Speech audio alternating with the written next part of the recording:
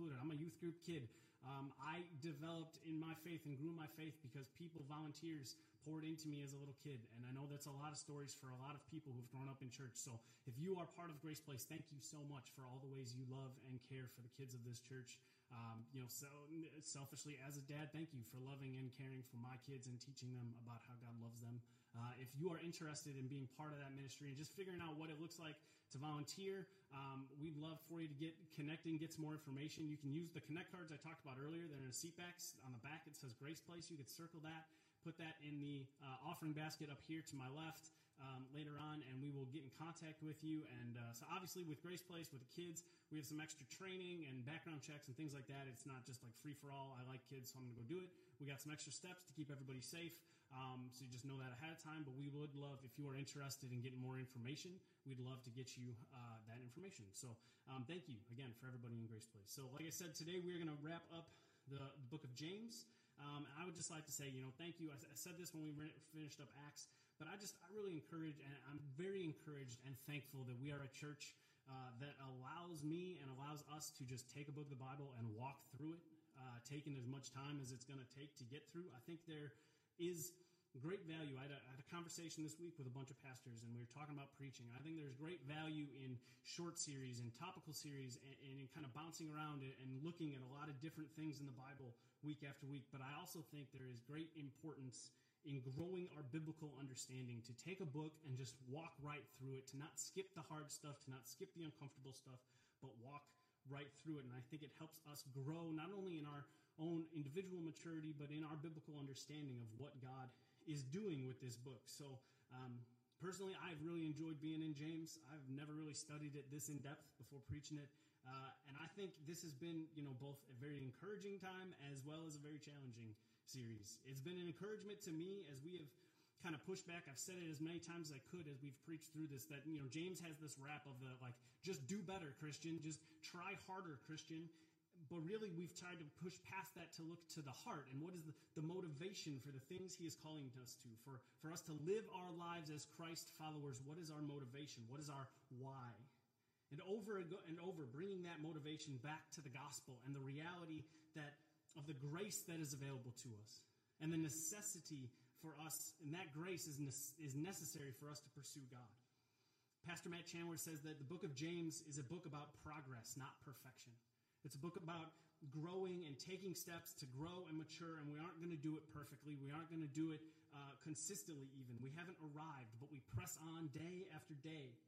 And so it's been an encouragement to me, and it's also been a challenge. If you have been in this book with us, it's a challenge to do what we saw in chapter 1, to not just be hearers of the word, but doers also. A challenge to actually examine our hearts and the why we do what we do, whether it's about relationships or finances or prayer, any of these things that we've talked about in these last couple of weeks. Like, what is our why? Why do we do the things we do? And how we come to God's word. What is our motivation in doing that? To examine our motives and be convicted by that.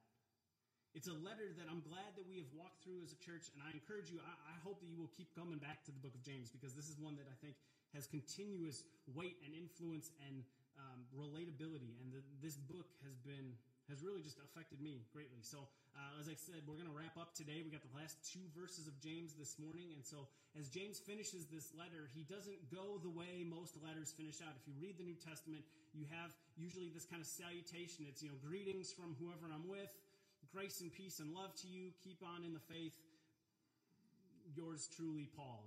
It's usually there's some kind of closure to it. It's a normal closure to a letter. But James doesn't do that. James doesn't close out this letter in a way that we would think would be the normal, obvious way. He closes with a very serious charge and a strong reminder of the power and influence that we have as Christians by and because of the love and grace of Jesus. And so today we got just 2 simple things to focus on.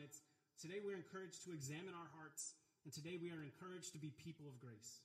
So, simple, light, and easy stuff that we got down pat because we're Christians, right? I'm going to pray, and then we're going to jump in and finish up James. So please bow your heads and pray with me. Heavenly Father, we thank you for this morning. We thank you for another day and opportunity to gather and celebrate you and sing your praises and enjoy your presence and enjoy the community you have built and are building in this place. God, I thank you for all of the ways that you show up. God, I thank you for this creation that you have given us that didn't have to be the way it is. You didn't have to give us color and smell and taste. You didn't have to give us the uniqueness and the details, but you did because you love us, because it's who you are. It's a blessing. It's a grace to us. God, as we open your word this morning, as we wrap up this letter, you have work you want to do in our heads and hearts. You have things you want to encourage us in and challenge us in. And God, I pray that we would not just be hearers of the word, but doers, that we would respond. Lord, I pray that you would give us eyes to see, give us ears to hear, give us minds to comprehend, hearts to believe, and hands and feet to respond to what it is you have for us this morning. Lord, as I preach, let the words of my mouth and the meditations of all of our hearts be glorifying to you. We pray these things because of Jesus and in his name. Amen. So James 5, starting in verse 19. My brothers and sisters, if anyone among you wanders from the truth and someone brings him back, let him know that whoever brings back a sinner from their wandering will save his soul from death and will cover a multitude of sins. We need to examine our hearts, and we need to be a people of grace. As James wraps up this letter, we've seen the tone change a couple of times. If you've been with us, he's changed the tone. He often addresses the brothers and sisters, the Christians, the followers of Christ. But then there was a section there where he kind of got away from that, and he got kind of strict, kind of direct in his tone. But here, as he closes out this letter, the tone goes back to what has dominated much of it. My brothers and sisters, my family in Christ, those I care about, those I love, those who have been adopted and welcomed into the family of God. Those who are struggling, those who are enduring, those who may be suffering for the sake of the gospel, or just may be suffering. You are in the midst of the hardness of living this life, and I have one last important thing I need you to consider. If anyone among you wanders from the truth, wander is to deceive, to stray away, to roam, to drift. There's really two versions of wandering that we see in the Bible. One is kind of a passive version. This could be the drifting, an unintentional roaming from what is correct.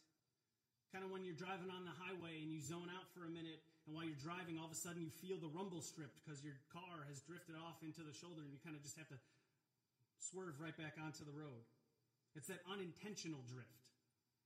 In Matthew 18:12, Jesus says, "What do you think? If a man has 100 sheep and one of them has gone astray, does he not leave the 99 in the mountains and go in search of the one that went astray?" That word astray is our word wander. Now, do sheep actively choose to do the wrong thing? No. In general, sheep are just not very smart. They get distracted. They wander away, not trying to do something wrong or to directly anger the shepherd. That's just kind of in their nature. So there's a wandering that just sort of happens, a drifting away almost unintentionally, a distraction, a lack of focus, a lack of paying attention. But then there's the second kind of wandering, the intentional choosing to leave the truth you know. This is intentional swerving of your car off the shoulder, leaving the comfort and structure of the painted lines and putting your car in the ditch. 2 Timothy 3:12, it says, "Indeed, all who desire to live a godly life in Christ Jesus will be persecuted, while evil people and impostors will go on from bad to worse, deceiving and being deceived." That "will go on" is our word wander. Peter says something similar in 2 Peter 2. He says, "Forsaking the right way, they have gone astray. They have wandered. They have followed the way of Balaam, the son of Beor, who loved gain from wrongdoing." There are those who wander or drift as just being part of being human, flawed, and sinful, and there is a wandering, a forsaking, a choosing intentionally to walk counter to what you know to be true. James warns, if anyone among you wanders, meaning it can happen to anyone.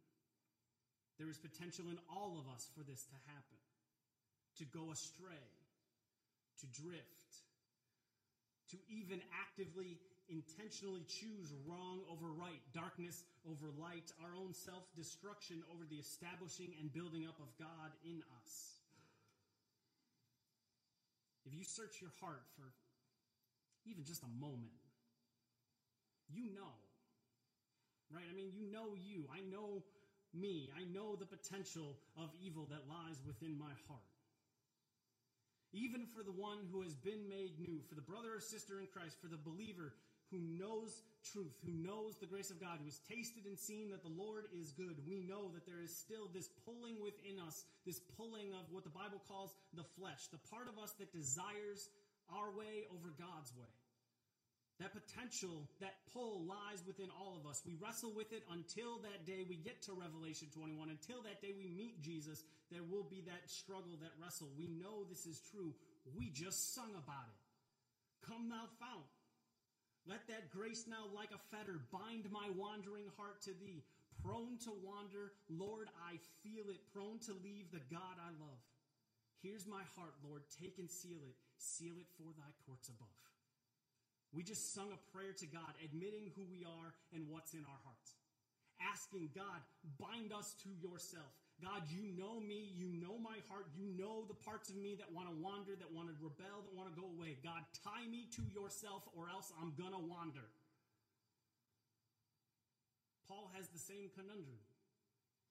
Romans 7, for I do not understand my own actions, for I do not do what I want, but I do the very thing I hate. Later on, just 4 verses later, he says, I do not do the good I want, but the evil I do not want is what I keep on doing. Even Paul, for all his faith, for his dedication, his understanding, the rock of faith that we consider Paul to be, he drifted, he wandered, he wrestled.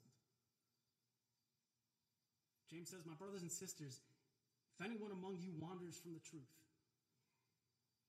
it may be any one of us, the pull, the tug on our hearts is real. And that pull toward the wandering, the drifting, the rebellion, it may in fact reveal a very dark and scary reality. This book, this letter is all about faith that works. Right? If we have faith in the life, death, burial, and resurrection of Jesus for the forgiveness of our sins, it should matter. We've said that over and over again. It should matter. It should affect us. It should change us. Our faith should have hands and feet to it, should have legs to it. It should show itself in how we talk, how we think, how we engage with trials and tribulations, how we engage with money, with community, with prayer, all the things we've been talking about for the last 18 weeks we've been in this letter. Our faith should matter day to day. James said, I will show my faith by my works. But if that's the case, and I will show my faith by my works, then that means the flip, the invert of that is real as well. The wandering, the pursuit of darkness, the pursuit of selfish, self-righteous, sinful desires may in fact reveal you're not actually a Christian at all. That you were never actually saved. That you were just playing a part. Your actions, your words, they might infer that you are saved. You might know how to look and sound like it and talk like it. You may even have yourself convinced it might seem like the real thing, but it's not quite reality. It's the person from Naperville who claims Chicago. Close, but not genuine. You didn't actually have your heart changed by the reality that Jesus Christ, God in the flesh, died for your sins and rose again, displaying his absolute power and authority over everything, so that there is now forgiveness and new life for those who actually believe, both here, now, and in eternity.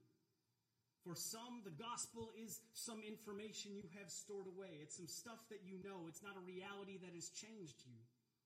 And your active pursuit of rebellion against the truth is the evidence of that reality. You know truth. You know the gospel intellectually. You just don't actually believe it. There's a wanderer in all of us. And because of that, we have to routinely and regularly be checking our hearts, examining our hearts. Like the yearly doctor's visit we go to. We don't go just because we're sick. We go to make sure everything is doing what it's supposed to be doing. Maintaining the right things, the right habits. Let's get ahead. If there are some issues that pop up, let's get ahead of them. Spiritually speaking, we got to do the same thing. But we got to do it way more often than the once a year doctor's visit, or for some of us, the every other year doctor visit. Or for some of us who are hearing this illustration, you're now thinking, did I see a doctor before COVID? When was the last time? What is his name? We have to be on top of doing evaluations of our own spiritual health. We have to be examining our heart. And the best way to start that is to get in the Word. This is the thing that will clear out the gunk and clutter of your spiritual arteries. It is the clean, pure diet your soul craves. I come back to this verse every time we start a new series. 2 Timothy 3:16 and 17. All scripture is breathed out by God and profitable for teaching, for reproof, for correction, and for training in righteousness, that the man or woman of God may be complete, equipped for every good work. All of the Bible is for all of us. David writes in Psalm 19, the law of the Lord is perfect, reviving the soul. The testimony of the Lord is sure, making wise the simple. The precepts of the Lord are right, rejoicing the heart. The commandment of the Lord is pure, enlightening the eyes. The fear of the Lord is clean, enduring forever. The rules of the Lord are true and righteous altogether.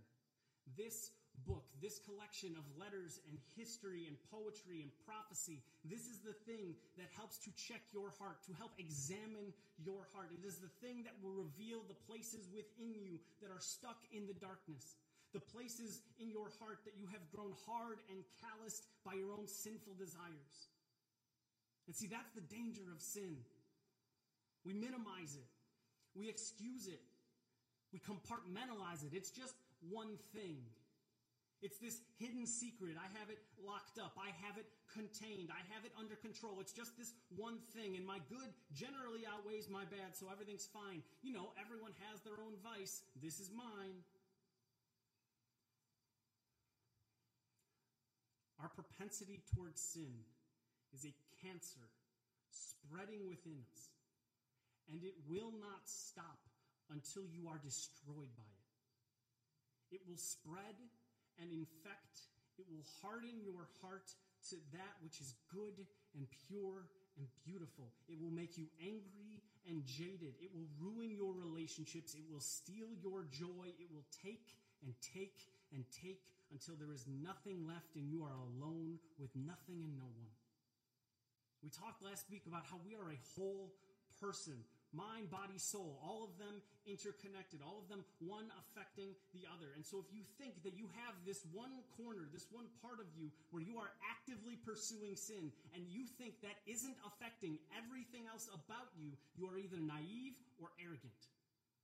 Either way, for the sake of you, for the sake of your relationship with God and with the world, let me tell you, your sin, no matter how small you think it is, no matter how small you have made it in your mind, how hidden you think it is, how tucked away, it is killing you. It is depriving you of a deeper, richer, fuller relationship with God and existence in this world. You are cheating yourself of all that God has for you. And eventually your sin will find you out and will kill you. That is what is on the line here. These are the stakes. This is why it is so vital to keep showing up, to keep opening up this book. Because this book is the spotlight that can illuminate the darkness. It is the MRI that pinpoints the disease. And if we're being honest, some of us who grew up in church, some of us who grew up with this book, and we grew up in a house that had like 4 of them scattered throughout the place, we know how bright this light shines. We know how important this book is, and that's one of the reasons we don't want to open it up and read it. Because we know. Because I know that if I open it up, if I sit, if I get myself quiet and I actually read what God has to say, God's going to show up and shine a light, and I don't want to deal with it. We don't want to let go of the faux control that we have over our sin and rebellion. And so instead, we busy ourselves. We find anything and everything possible to fill our time and our brain space with. I'm just too busy. I'm just too overwhelmed. I don't have a set place to get quiet. I know the book well enough. My relationship with God is fine. It's fine where it is. I don't need to grow any deeper. I don't need to go any farther. I don't need to read the Bible every day. Married folk in the room. If you just decided to one day stop talking to your spouse, like you're just done, like this is the relationship, we're not getting any deeper, this is it. What's going to happen to that relationship? It's going to die. It will suffer and die. In any relationship, if you just cut off communication from a person, that relationship suffers and it will wither away and go away. Why would your relationship with God be any different? We aren't doing this memorize the Bible thing. We aren't doing this scripture card thing just as a gimmick to have on a Sunday morning. We're doing it because I want us to be a people who have the Word of God in us and flowing out of us. This book is the Word of God. The God of all existence gave us His Word. If we believe that to be real, to take it at what it says, that the God of all existence that keeps everything going, it's His words, His instruction, His communication to us. If we believe that to be real, why don't we love it? Why aren't we obsessed with it? And please hear me say we when I say these things, because I struggle just as much to get into this word. I read Psalm 19 earlier, and later on in that psalm it says, God's word is more to be desired than gold, even much fine gold, sweeter also than honey, the drippings of the honeycomb. I say this all the time. What stuns me about psalms like that is that David wrote that. And when David wrote that, he had like, I don't know, probably that much of the book. Like, when David talks about delighting in the law and that it's sweeter than honey, he had the history. He had the law. He had the stuff that makes us give up reading the Bible in a year, right? You're reading the Bible year plan, and you hit like Leviticus 7, and then you just tap out and you're done. For him, that is sweeter than honey. He doesn't even have the Gospels.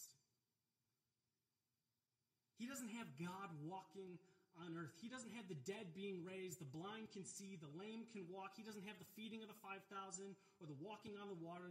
He doesn't have Jesus in the garden. He doesn't have the cross or the empty tomb. He doesn't have the church beginning. He doesn't have the Holy Spirit going through and people getting healed just by Paul's shadow. He doesn't have the writings of Peter and Paul working out what this whole thing is and trying to figure out how the church can be together. He doesn't have the book of James encouraging us to keep going, keep progressing, keep checking your heart. He doesn't have the book of Revelation and the comfort of God's victory. He doesn't have any of that. And yet, David couldn't get enough. We have trouble opening the thing up or even remembering where it is between Sundays.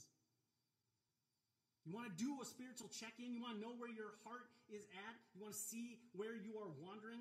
Open this and read it daily. It will shine and show you the places that you are wandering, the places you are drifting. And then you take that to God in prayer. And you open up to Him and you confess these things to you and you confess these things to Him and you bring it to God. And then you go back into the Word and you let it bounce around in your head and heart. You chew on it. You dwell on it. You pray it back to Him. You listen to it. You go back and forth with God and He illuminates things within you. The areas you're drifting, the spots you are wandering, you confess it. You bring it to Him. And we saw last week James talk about confessing one to another, praying for one another. As God illuminates these things and shows us these spots where we're wandering and drifting, the darkness that needs to get cleared out. We go to our close friends, we go to our spouse, we say, do you see this in me? I think God's calling me to check on this. Do you see these places where I'm wandering, where I'm drifting? And you confess to them and they to you. And now all of a sudden you have the Word of God clearing out the spiritual trash you've been hoarding. And you welcome friends and family into that mess, and you begin to poke into each other's lives. You get to see and start seeing the places where you're wandering and they're wandering, and you say, let's get out of this darkness together. Let's figure this out together. And now you have those helping you walk, walking with you, holding you up, encouraging you, battling with you, helping you from drifting, keeping you alert, keeping you from ramming into the spiritual ditch. That's community. That's what we're supposed to be doing. That's what the church is supposed to be doing. We all got to be able to admit this, that this is in us. This wandering, this pull, this flesh is in every one of us. So then if we know that, and we know the stakes are so high that this could eternally damage our entire relationship with God, why wouldn't we do everything we possibly could to guard ourselves? How seriously do you take your own sanctification, your own pursuit of becoming Christ-like and proclaiming Christ? We have to be diligent in our own personal walk with God. We have to be diligent to be checking those things. But we do so, and we can't be so focused on ourselves that we ignore the world around us. So we examine our hearts, yes, but we also need to be a people of grace. Because James talks about bringing back the wanderer. My brothers and sisters, if anyone among you wanders from the truth and someone brings him back, let him know that whoever brings back a sinner from his wandering will save his soul from death and will cover a multitude of sins. You see a brother or sister pursuing things, saying things, posting things online that don't seem to quite line up with their faith. And you see that and you observe that and you got options, right? You can ignore it, or you could say something. Don't ignore it. Let me tell you, it is so much easier to ignore it. But we can't. Just as you need to be careful and diligent in your own walk, so too we should be willing to speak into the lives of our brothers and sisters. Yeah, but Tim, I don't want to stick my nose in where it doesn't belong. I don't want to be a busybody. I don't have the right. It's none of my business. You're sitting at lunch with one of your friends. They're about to take a bite of a sandwich. You notice the underside of that sandwich is covered in mold. You going to stop them, or you going to let them eat? You're going to stop them, hopefully. You're walking with your friend. They're about to step into the street. You see a car that's clearly going to blow that stoplight. They don't see it. You're going to yell, you're going to grab them, you're going to pull them to safety, or you're going to let them get hit. So if we're concerned with the safety and well-being of our friends and family physically, why are we unwilling to address their spiritual safety? This is the kind of thing that makes people really uncomfortable. We don't like confrontation as a people, right? The internet has given us this idea that we can say whatever we want, however we want, with no repercussions for our words. And some people are way too bold and too confrontational, I'll say that, right? We couch it in, I'm just being honest. I'm just telling you the truth. Saying those things does not give you the ability to be, or the right to be rude or mean or hurtful or spiteful, right? We want to speak truth and address wandering, address potential issues with people when we see it happening in our brothers and sisters, but what we say and how we say it matters. Paul tells the Ephesians in Ephesians 4:15, speak the truth in love. We are growing up in every way into him who is the head, into Christ. We say things to build up and strengthen, not to cut down and hurt. So yes, we say hard things. We say things people might not like, but we do so in order that we are building one another up to be more and more Christ-like. And at times, we've said people are going to drift. And maybe they don't even realize it. All the more reason for there to be care and grace when we approach someone who seems to be wandering. We do this. We approach, we speak into one another's lives with care and concern and grace. So what does that mean? What does that look like? Hey, I heard what you said. I saw how you were acting. I read what you posted. Is everything okay? Because it seems out of line. It seems out of character with you. What's going on? It doesn't have to be a confrontation right off the bat. Now, if someone came to you and said that to you, how would you respond? My guess is it depends on who and how, right? Random person you don't know, it's hard to hear that. You probably brush it off. What about the close friend, the family member, the church member? Maybe you'd hear them, maybe not. If someone came to me like that, how would I respond? Knowing me, I'd probably try to justify and excuse my actions. Or depending on the who and the how, I could get real defensive and go Matthew 7 on them. right? We all know Matthew 7. You've all thought it. Matthew 7:3 specifically. Why do you see the speck that is in your brother's eye, but do not notice the log that is in your own eye? Hey, man, why don't you deal with the 2x4 sticking out of your own eye, and then you can come talk to me about the little bit of sawdust that I have in my eye, okay? Which, one hand, it's valid and true, right? Jesus is saying that and saying, don't be a hypocrite. But I will say, if you're using that as a defense mechanism to avoid confrontation, if you're trying to avoid confrontation and actual truth being spoken to you in love, what you're really doing is manipulating God's word and revealing that something really is wrong in your heart. But what if that happens? What if I approach a brother and sister in love, in truth? I'm not trying to confront, I'm just trying to help, and they get defensive. Now what? I point you to Matthew 18, and I don't want to go too far down this road, but Matthew 18 will tell you in verse 15, if your brother sins against you, go and tell him his fault between you and him alone. If he listens to you, you have gained your brother. You approach, you handle it one-on-one personally. If they respond well, amen. If not, you continue to verse 16. If he does not listen, you take one or two others along with you, that every charge may be established by the evidence of two or three people.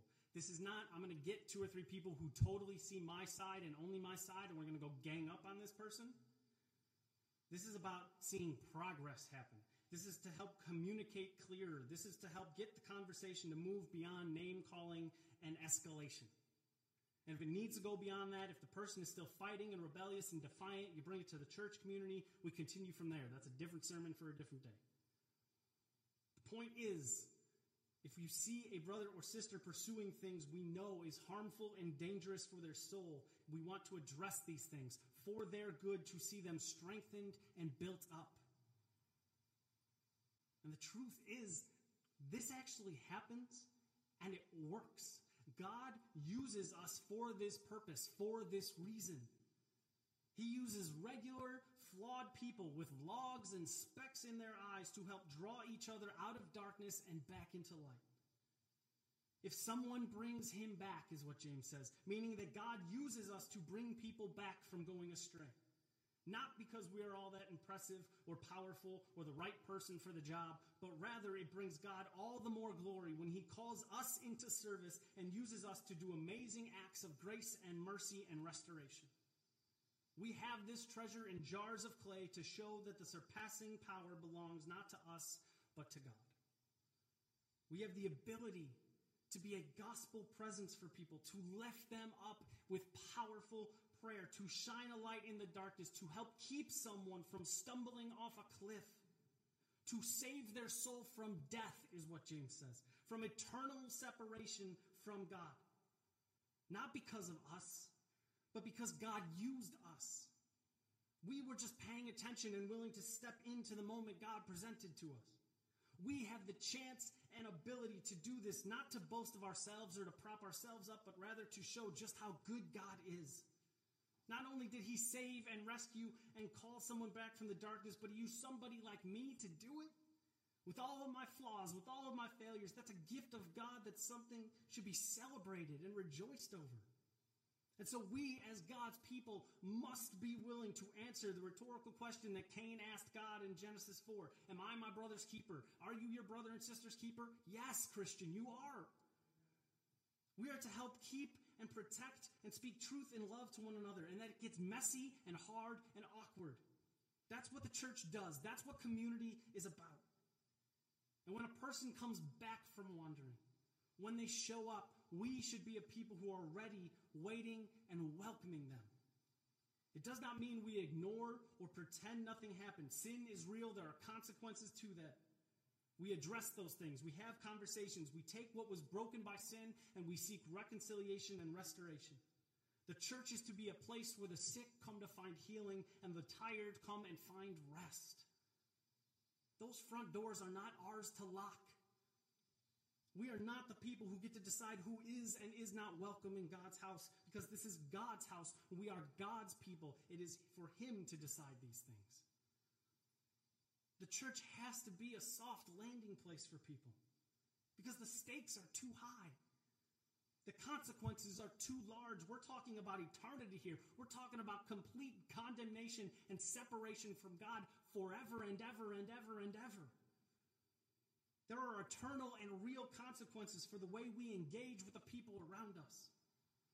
Our willingness to step into a moment, a conversation, an interaction, a relationship, and be for someone an agent of grace, mercy, and forgiveness has eternal results. We can't be the people who create hurdles and obstacles for others to get to the cross. It is the job of God's people to flatten the road, to clear the debris, and invite and welcome anyone and everyone who is seeking rest. And for the one who brings them back, they will save his soul from death and will cover a multitude of sins. That phrase, cover a multitude of sins, some of you, it might be ringing in your heads because in Peter's letter, also to a bunch of Christians who have been scattered, much like James's letter, also to Christians dealing with hardship and persecution and chaos, in 1 Peter 4:8, Peter says, above all, keep loving one another earnestly, because love covers a multitude of sins. Keep loving earnestly, keep loving eagerly, keep loving deeply, keep loving continuously.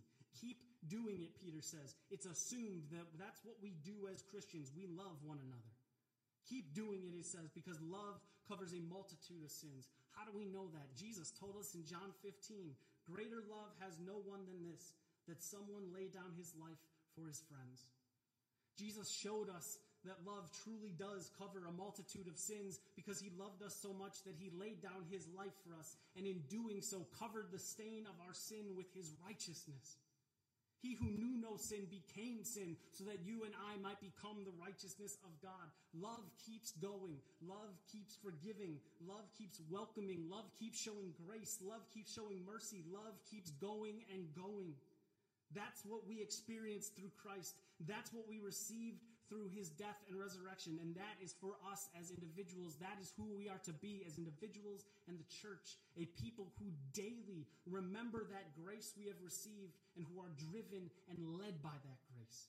A people defined by that grace. James wraps up this letter here and he tells the people, look, you are prone to wander.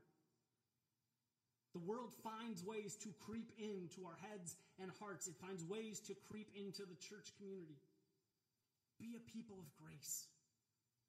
It is not always easy. It is not always pretty. It takes work. It takes intentionality. It takes us doing a regular inventory of our own selves. We have to be a people who examine our hearts and be willing to let God shine a light in the dark places and give up that control we think we have. And as we do these things, have grace for yourself and have grace for one another because Christ has already given you his grace. This has been a letter about progress, not perfection, about what it looks like to have a faith that works. A faith that matters, a faith that is real. And James's final instruction is, be a people of grace because you've received grace.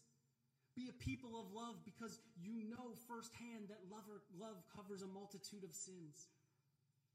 Brothers and sisters, may we be a people who know this, live this, and continuously experience our faith working itself out. I pray that we are humble enough to examine our hearts, and as we do that, be bold enough to be a people of grace. Let's pray.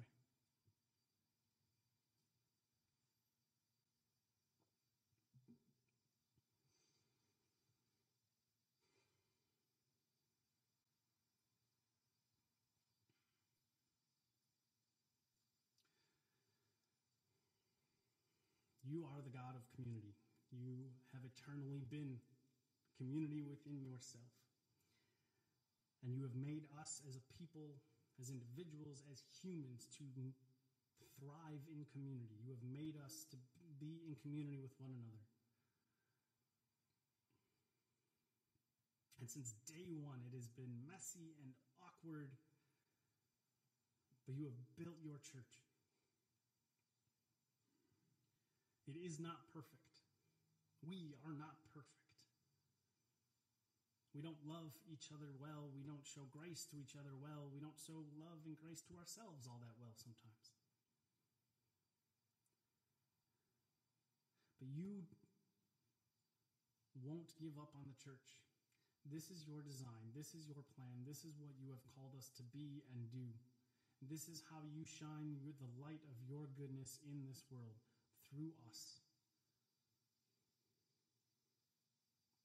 God, help us to love well. Help us to be a people of grace.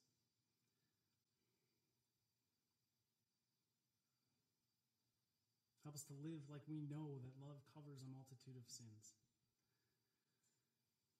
Because we experienced it firsthand.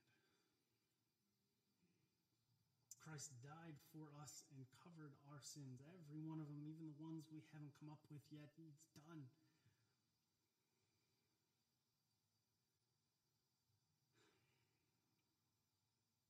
God, help us to not lose sight of the gospel and the good news and let that filter and affect everything we do. And when we wander, when we drift, whether it's unintentional or intentional, God, I pray that we would have people around us. I pray that we would be a community that would call each other back, that would help right the ship, that would help get us back on the road. As we do that, as we speak truth in love to one another, as we sometimes say hard things to each other, help us to have soft hearts. Help us to hear those things. Help us to say those things well.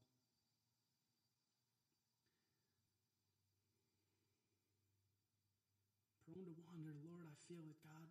Prone to leave the God I love. Lord, you know our hearts. You know what's in us. God, help us to let go of the places that we think we have control. Help us to, God, I pray that you would give us the boldness and the courage to get into your word and let it do what it does, to shape and change and call us back to yourself.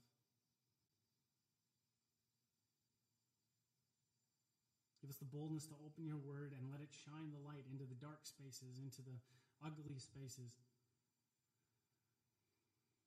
God, there's a work you want to do in every one of us to make us more and more into the image and likeness of Christ. God, it is sometimes hard and hurts, but it is for our good.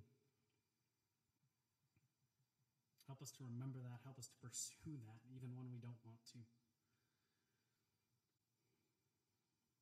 God, you have put this community here. You have built this community, and you have kept it together in all kinds of different forms and fashions for many, many, many years. We stand here. We sit here. We're here this morning because of generations of people who have been faithful to the gospel, faithful to community, faithful to call each other back from wandering, faithful to welcome people back in that had wandered away, that had run away. God, help us to continue that as we stand on their shoulders. Help us to continue to be that place, to be that soft and welcoming place for anyone and everyone who is looking to hear about the good news that there is hope to be had, life to be had, grace to be had in a relationship with you. And God, as we hear that, as we try to model that and be that for people, let us never stop listening to that. Help us to not tune that message out, because every day we need to be reminded that there is more hope and grace to be had through the cross of Christ. God, we thank you and praise you. Amen.